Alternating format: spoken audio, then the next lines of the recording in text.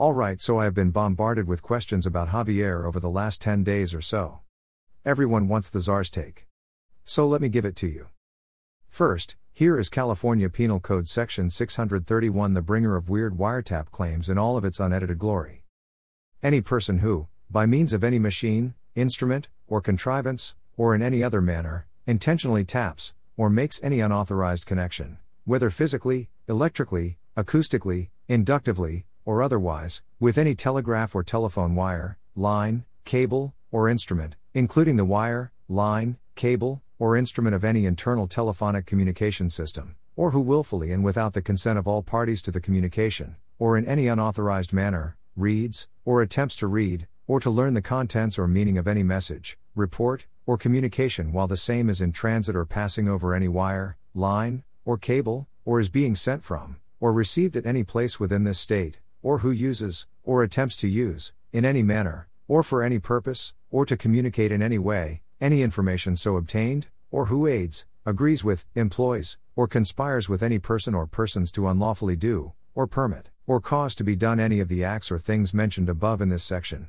is punishable by a fine not exceeding $2,500, or by imprisonment in the county jail not exceeding 1 year, or by imprisonment pursuant to subdivision H of Section 1170, or by both a fine and imprisonment in the county jail or pursuant to subdivision H of Section 1170.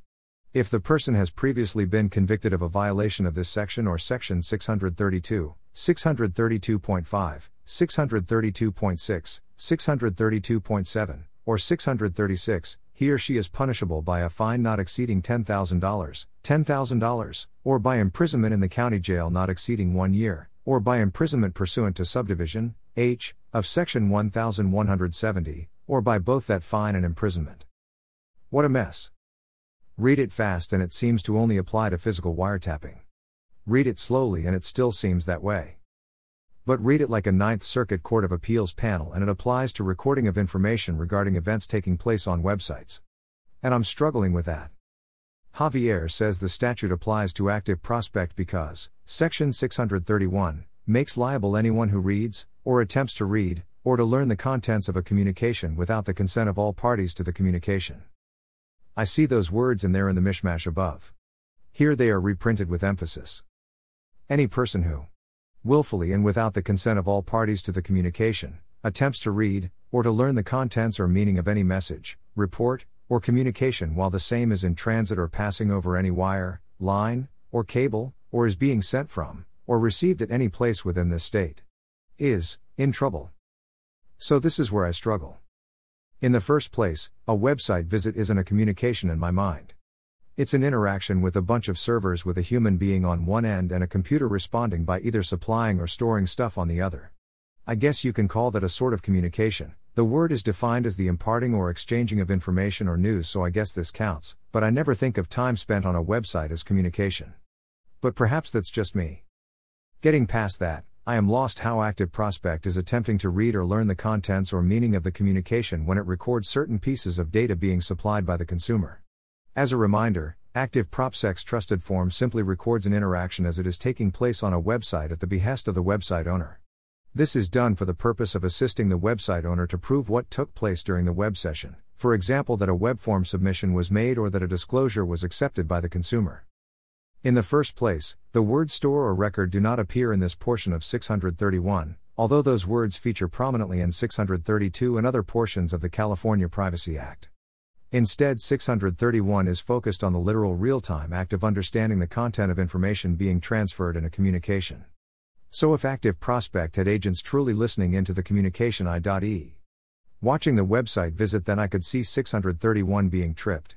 But merely storing information is not reading, or learning, it's storing. There's no computational assessment taking place. So nothing is being read or learned. So that should be the end of the case. But no one seems to even be talking about that issue. Everyone seems to have leapt over it. Yet we have one more hurdle here, and it's a real stunner that no one has jumped on this yet. The final supremely interesting question in my mind is this: when and where is the wiretap taking place? The statute says that the tap must take place either during transmission or as the transmission is being sent or received. And, critically, the place of the tap has to be in California. In the active prospect scenario, it is pretty clear that the wiretap is not taking place where the information is being sent. AP is not residing on the plaintiff's computer system like a cookie. Nor, it seems to me, is it taking place during transmission. AP is not a backbone internet service provider capable of tracking the contents of signals traveling underseas cables, satellite transmissions, etc. Instead, AP's conduct is taking place where the data is received here when assurance receives the transmission. But where is the receipt taking place? I don't know this firsthand, but I suspect the transmissions at issue were received nowhere and everywhere at the same time, i.e. in cloud data centers. Importantly, unlike Section 632 that looks at the location of where the recorded party resides after Carney, Section 631 does not look at the location of the recorded party. Instead, it is focused solely on where the wiretap takes place. So unless plaintiff can prove that the servers housing the AP JavaScript that enabled the reading and learning at issue here was somehow physically located within California, this feels like a dead stick to me. Interesting, as far as I can tell, none of these issues were raised yet, and perhaps properly so since we are only at the pleading stage in this case. Instead, the big issues raised to date were, whether plaintiff's consent to be recorded after the recording was taking place is a viable defense. District Court said yes, Appellate Court said no. That's the real thrust of Javier. 2. Whether plaintiff impliedly consented to be recorded, no real discussion on this one yet, and I like it because it could be a class killer. And 3. Whether or not AP was a third party. This last question is an odd one. When you read the long and laborious wording of Cal Penal Code Section 631, you don't see the phrase third party.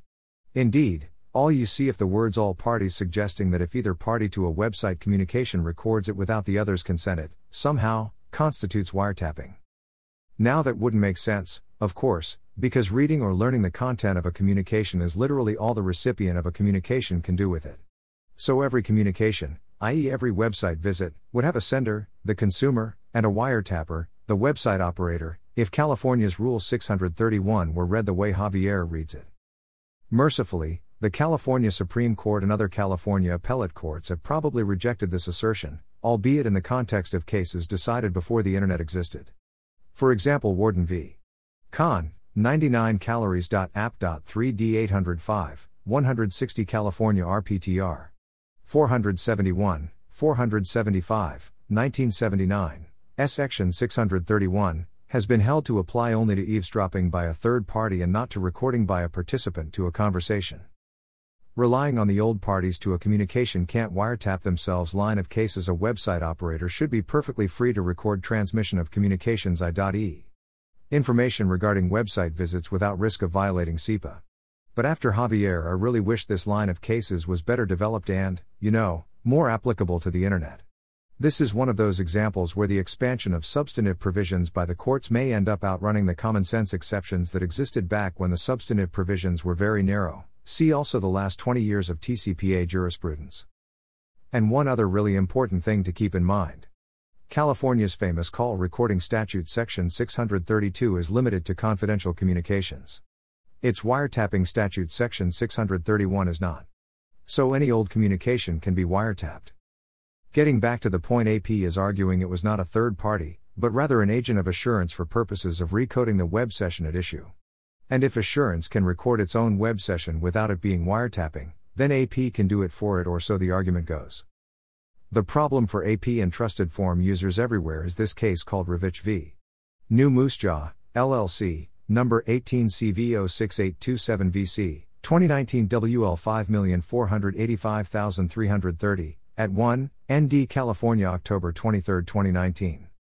In Moose Jaw embedded Navi Stone's code in its website, enabling Navi Stone, an online marketing company and data broker that deals in U.S. consumer data, to collect visitor data such as keystrokes, mouse clicks, and page scrolling. Navi Stone captured the data, de-anonymized it, and matched it with other databases, thereby creating marketing databases of identified website visitors. The district court held that the allegations plausibly pleaded a Section 631A claim that Navi Stone was a third-party eavesdropper. It rejected Navi Stone's contention that it received the communications directly and therefore was a party to them. It cannot be that anyone who receives a direct signal escapes liability by becoming a party to the communication. Someone who presses up against a door to listen to a conversation is no less an eavesdropper just because the sound waves from the next room reach his ears directly. Respectfully, the Moose Jaw court is bad at analogies. Navi Stone wasn't listening in from outside. It was seated at the table while consumers blabbed on and on with Moosejaw about their outdoor apparel needs, again, treating website visits as communications, which I am still struggling with, but at the end of the day the Moosejaw court held that Navistone wiretapped it, that Moosejaw helped it do it. Oh yeah, even though you can't wiretap yourself, if you let someone else wiretap you, then you can be liable for aiding and abetting the wiretap, so Assurance can, theoretically, be liable for AP wiretapping, even though it could not have been directly sued for it. Fun, right? On the other hand is the case of Graham v. Full Story 20 CV 06903 DKT. 51, ND California, April 8, 2021. In Graham, the court held that a third party that essentially gained access to the defendant's servers for the purpose of helping it to process and preserve data was not wiretapping. Noom is a vendor that provides a software service that captures its clients' data, hosts it on Full Story servers, and allows the clients to analyze their data. Unlike Navistone's and Facebook's aggregation of data for resale, there are no allegations here that Full Story intercepted and used the data itself. Instead, as a service provider, Full Story is an extension of Noom. It provides a tool, like the tape recorder in Rogers, that allows Noom to record and analyze its own data in aid of Noom's Business.22c52 California app. 3D at 897-99. It is not a third-party eavesdropper. So is AP more like the tape recorder in Graham, that allowed only the website owner to keep records, or the tape recorder in Moosejaw, that monetized and sold those records? If we are being intellectually honest, the resulting use of the data shouldn't matter at all. The statute prohibits reading or learning, not the use of information read or learned. So a tape recorder is a tape recorder. And either the use of a tape recorder by the website owner is eavesdropping, or it isn't. And it isn't. If the recorded data is then sold without permission, that might be a problem, but the problem it is isn't wiretapping. But let's lean into the Graham/Moosejaw dichotomy for a moment. For my money, a trusted form that is used for no reason other than to confirm that a TCPA consent was given is a Graham scenario, pure and true. TF serves a critical business record retention function and a critical evidentiary record keeping function. That's it. And while plaintiffs' counsel are almost certainly hoping the lower court will follow Moosejaw, I just don't see that happening here. AP is not selling off any data to enhance marketing efforts by third parties. Don't get me wrong, I still struggle with the third-party argument out of the gate. Feels like a square peg round hole argument given the other more significant interpretive issues I raised at the outset of this analysis, but to the extent AP is driving toward applying Graham as a shield, I think semantics will matter less than the facts. AP is a good company helping other good companies to do good, consumer-friendly things.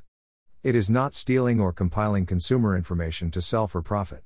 If it were, things might be different. But it isn't. So it, and other users of AP's trusted form product, deserve to win.